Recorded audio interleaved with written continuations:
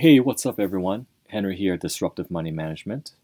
Today, we're going to be talking about the most critical things you need to do right now to protect yourself and your family. The most often talked about part of the path to financial wellness is saving and investing for growth. However, less often talked about, but just as equally important, are the measures that ought to be taken in order to secure against unforeseen circumstances while we are working on building towards that goal.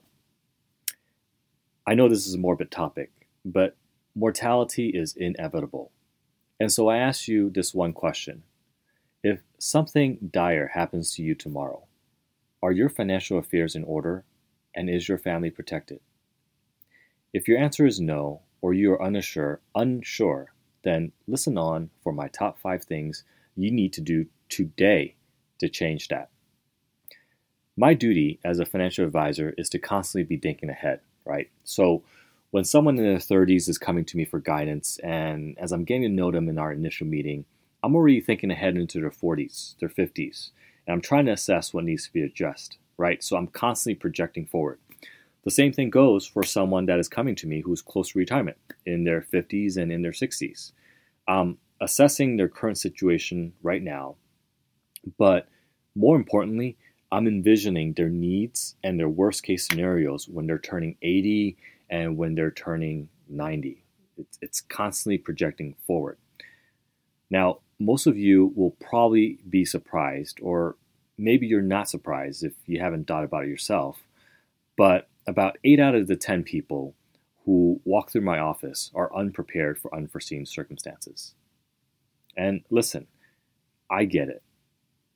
The mass majority of us are working 40, 50, even 60 hours a week, maybe more. The majority of us are already stressed enough about our daily lives. We're trying to balance out work and home, and when the weekend comes, we're ready to just hit the brakes, hit the snooze, and zone out so that we can reset for that upcoming week. The last thing we want to be doing is sitting down and sorting through our financial affairs. Now, the important things that need to be done, they oftentimes get pushed back to next week because there's always going to be next week. But herein lies the problem. Next week becomes next month, and next month becomes next year. We blink, and all of a sudden, we're celebrating the coming of a new decade. So I implore you to break the cycle and get these top 5 items knocked out of the way. Your life is important. Your family's well-being is important. So let's not put that hard work of saving and growing your nest egg in jeopardy. Now, I should state that I am not an estate planning attorney, nor can I give legal advice, right? Fair warning. But through my work, I have been able to joyously celebrate hundreds of clients retiring with sound financial planning. Unfortunately, and also with great heartache, I have also seen a multitude of clients pass. Preparedness is critical. So here are the top 5 things you need to do right now in order to protect yourself and your family from unforeseen circumstances. Number 1, protecting your family through life insurance. We often think of life insurance as a scam, or it's just flushing money down the drain. Some of us may think of life insurance as an asset.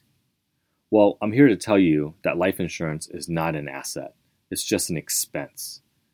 It's an expense that I carry while I'm building my financial nest egg to offset my unexpected death. As a husband and a father, I have a duty to my family to care for their financial well-being through the good times, the bad times, and when I'm no longer here.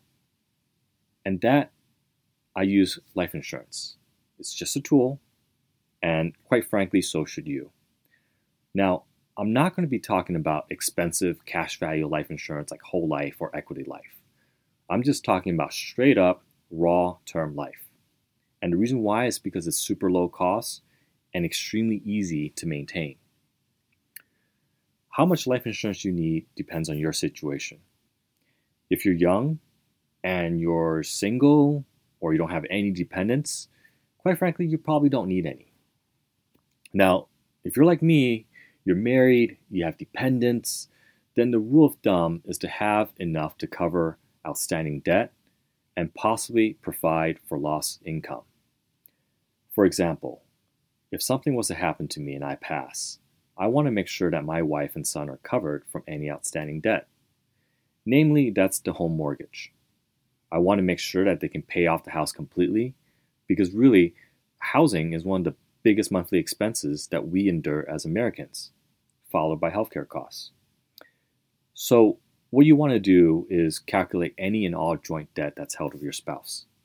As I said, this would be your mortgage. It would be any joint credit cards, joint auto loans, privatized student loans that are secured by two individuals, home equity loans and lines if you have it, things of that nature, right?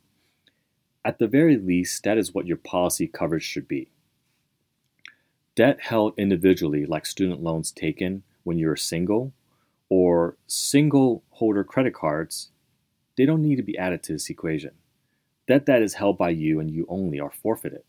These typically will not pass as a burden to your spouse. The next consideration is the loss of income, or otherwise known as income replacement. If your financial situation is that one works and the other is at a stay-at-home dad or a stay-at-home mom, you'll want to make sure that your surviving spouse will have assets they can use to continue on their lives.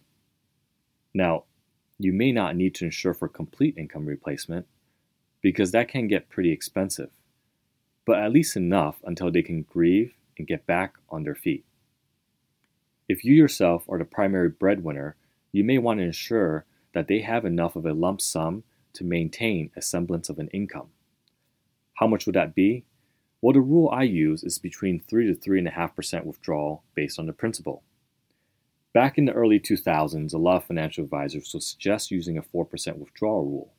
But with life expectancy as high as they are today, we're seeing that a 4% withdrawal could negatively deplete principal too quickly. So, based on that rule above, for every 1 million you have, you can expect about 30 to 35,000 a year in income. Now, just FYI, I'm going to be having another in-depth episode that's going to be released more in detail about life insurance, such as calculating coverage, how to buy insurance, what to expect when buying insurance. And I'm also going to go into pros and cons of straight-up term versus cash value policies. So keep an eye out on that, okay? But going back to life insurance, how much you need, again, outstanding debt, plus an additional if you intend on trying to drive an income. Number two most important things that you need to do right now, naming your power of attorneys. When it comes to financial matters, just being married isn't enough. Sure, my wife can access our joint bank accounts, but she can't access anything that is held in my name only. Real estate property that is obtained prior to marriage or a vehicle that is only under my name, they're all restricted. Investment accounts such as IRAs or 401ks, these are all individually owned. Individual brokerage accounts, they're all the same, and they're all blocked from spousal access. These type of restrictions can be mentally challenging and an unnecessary stressor if you are incapacitated in a hospital or you are in a foreign country and access is needed immediately. Now, please note that POAs are only for when you are alive and unable to conduct business, all right? So POAs expire upon death, okay? That's a very critical point there. So again, POAs given to others allow for them to transact on your behalf if you are unable to do so while alive. Terminally ill is still alive. Mentally incapacitated while in a coma is still alive. POAs can be extended to others, so it's important that even if you're single or unmarried, that you have a power of attorney structured so that a trusted person can execute on your behalf. This could be your parent, your sibling, your children, or even a trusted friend. I very often meet single individuals who don't feel the need to have a power of attorney because they are not married. That is not true. Prepare yourself by providing the POA privileges to someone you trust. And as your relationship status changes, you can also modify it to include a future spouse. POAs come in two forms: general durable and healthcare. You need both because one does not give authorization on the other. General durable is the ability for someone to transact on your behalf for financial matters. These are things like accessing an account that is in your name only, signing on the purchase or sale of real estate, or even filing your taxes. The healthcare power of attorney relates to healthcare directives only. To be able to speak with your physician on your health matters or to make decisions related to your health. This is what a healthcare power of attorney is for.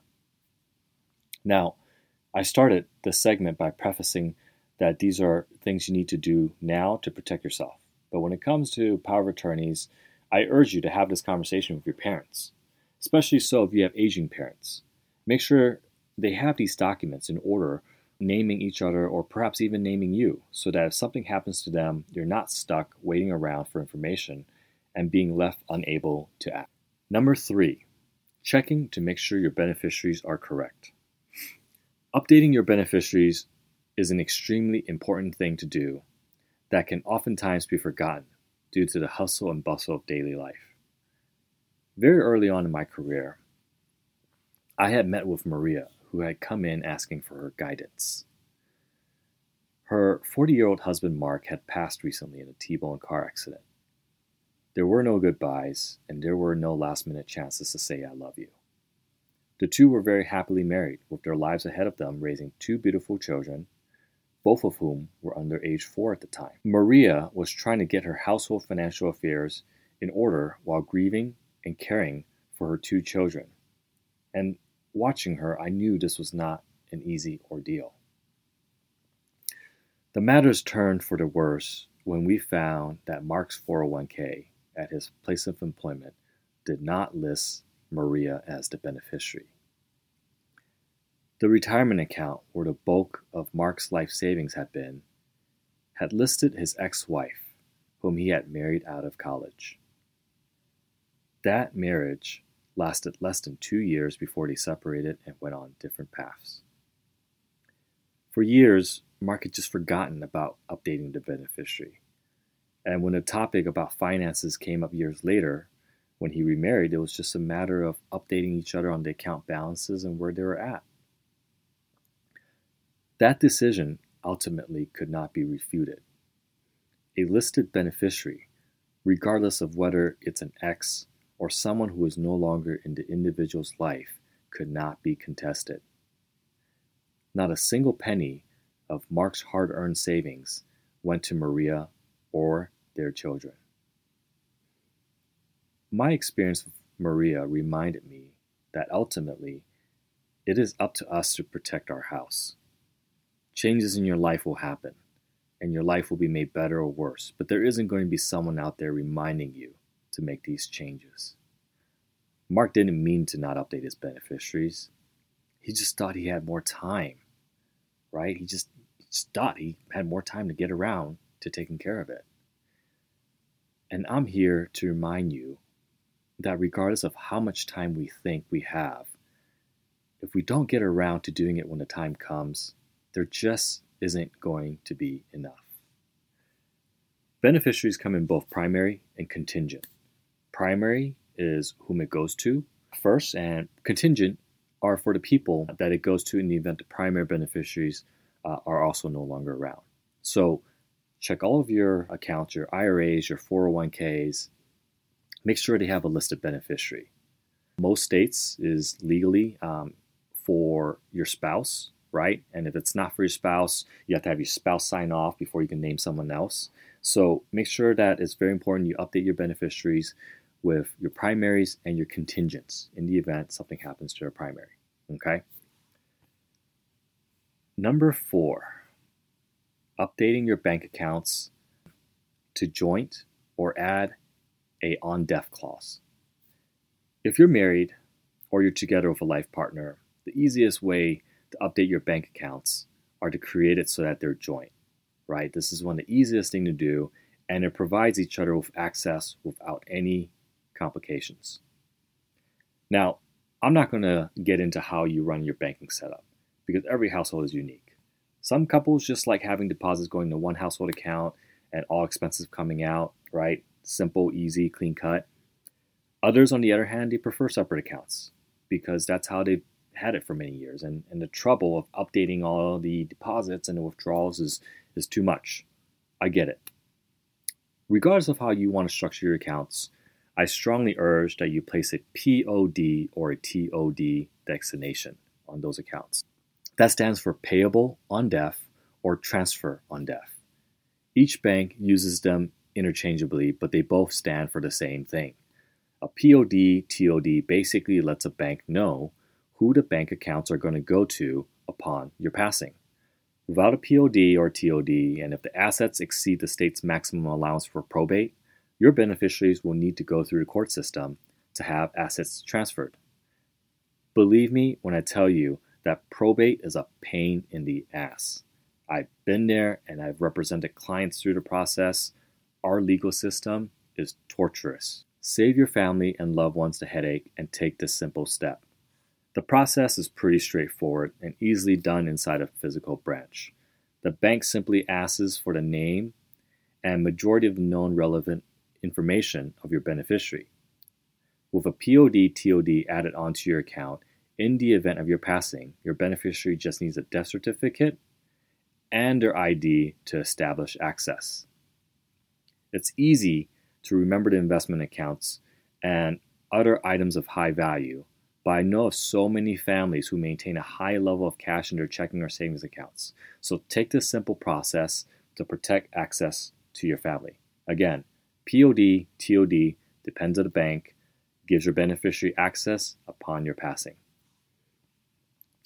Number 5, creating a will. I often get a lot of questions regarding the confusion of the will. Most people stand to think that the will is an instrument that acts as a catch-all, that the will would automatically supersede all other documents. The will is critical, but a will would not override other implementations, such as the beneficiary designation. Going back to Mark's situation from above, even if Mark successfully named Maria as the beneficiary on his will, because his ex-wife was actually listed on the account itself as a direct beneficiary, the will would have no power over changing that. By all means, use the will for the vintage car, for the valuable coin collection, or for the jewelry, but expect to use all the other above tools that we mentioned previously for financial accounts. The will is a legally binding document that you create. And there are templates for these, by the way, that names an executor to close out your estate. Wills generally don't require notarization, but the creator typically needs to be witnessed upon signing to ensure the validity of the will. Upon your passing, the executor will take the will to the local courthouse so that they can be appointed as the executor. Only with the court-appointed documents and the death certificate can the executor establish access to the accounts. Please note that key word, court-appointed documents. These things take time, which is why I recommend not using the will as the only instrument for financial matters. Common items to include on the will are tangible assets, like what I mentioned previously. Personally, I much prefer individuals to use a beneficiary deed for real estate property instead. A beneficiary deed acts similarly to the POD/TOD, but is for real estate, and is generally filed with the county recorder's office in which the property is located. The beneficiary deed is a very easy way to ensure that your real estate property gets transferred to the right individuals upon your passing. All right, so I listed the 5 most important things you need to do in order to get your financial house in order, but I'm going to throw out one more which is optional, and that is the trust. 9 out of 10 times I talk about this topic, I get asked whether or not a trust is needed. And my answer is always the same. It depends. It depends on how complicated your estate planning needs are and how much control you really want from the grave. If at the end of your life, you just want assets dispersed to the beneficiaries, and your only concern is that it goes to the right hands, then the answer is no. You do not need to spend thousands of dollars for a trust. If you've correctly executed the above 5 items, then you're done. Congrats, enjoy the rest of your life without worrying about unforeseen circumstances. Update frequently if you need to. However, if you want to establish conditional procedures for access to the estate, then you'll want to consider a trust. I'll give you an example. I have a retired dentist who is married and has 3 boys, one of which is from a previous marriage. His estate planning is designed so that upon his passing, his wife will receive income from his investment portfolio. So in this case, she does not inherit the assets outright, nor does she have access to the entire cash available, but rather, she only receives the income the portfolio can generate for the remainder of her lifetime. After her passing, however, the 3 remaining boys will then equally share the remaining estate, the real estate property and the remainder of the investment assets. I call this control from the grave, because the limitations must be followed to a T. There is no bypassing of this legal instrument. In the case of the dentist, he created his trust in a way so that his wife gets taken care of financially. But also of importance is ensuring that all 3 of his children equally receive the remainder. If he did not create the trust and just utilize a beneficiary process, the entire proceeds will go directly to his wife. And at that point, it would be completely at her discretion on how the remainder of the assets should be distributed upon her passing. What's important to note are that trusts come in 2 flavors, revocable or irrevocable. If you create a revocable trust, it means that you, as the creator of the trust, can later amend the trust. This is important. You can change your mind about your wishes and make modifications as life goes on. Upon your passing, the revocable trust automatically becomes an irrevocable trust, meaning that the provisions cannot be modified any further after your passing. The irrevocable trust does not allow for any changes once executed. That means when you sign and execute the trust, that is it. There's nothing that can be done if you later change your mind. Technically speaking, assets transferred into an irrevocable trust no longer belongs to you, so it thereby falls from your estate. That is beneficial in the sense that any assets in that trust are protected in the event of lawsuits.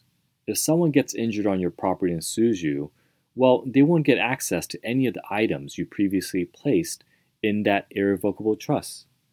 The irrevocable trust also reduces your estate tax if you have assets higher than the exclusion amount. This is important because if you're leaving behind an estate in excess of the exclusion amount, that amount is subject to an eye-watering 40% upper tax rate. Finally, the irrevocable trust could allow you to become eligible for government aid. If you believe a trust is something you need, you'll want to work with an estate planning attorney in helping you establish that document. A good trust attorney will also take care of all the other outstanding documents like the power of attorneys and the living wills. So, just to recap, the 5 things you need to protect your family are utilizing life insurance to cover outstanding debt, naming your power of attorneys, updating your beneficiaries on all financial accounts, adding a POD or TOD designation to your bank accounts, creating a will, and establishing a beneficiary deed for real estate assets, and lastly, but optionally, the creation of a trust. All right, guys, there you have it. Whew! I know I threw a lot at you, but remember, time is fleeting and tomorrow is never a guarantee. Until next time, I wish you all the best. Stay safe, stay healthy, and protect your house. The podcast reflects the opinions of the hosts. The podcast is for informational purposes only and is not intended to serve as a recommendation to buy or sell any security and is not an offer or sale of a security. The podcast is also not a research report and is not intended to be the basis of any investment decision. Securities are offered through United Planners Financial Services, a member of FINRA and SIPC. Investment advice is offered through Juncture Wealth Advisors LLC, a registered investment advisor. Juncture Wealth Advisors LLC and United Planners are not affiliated.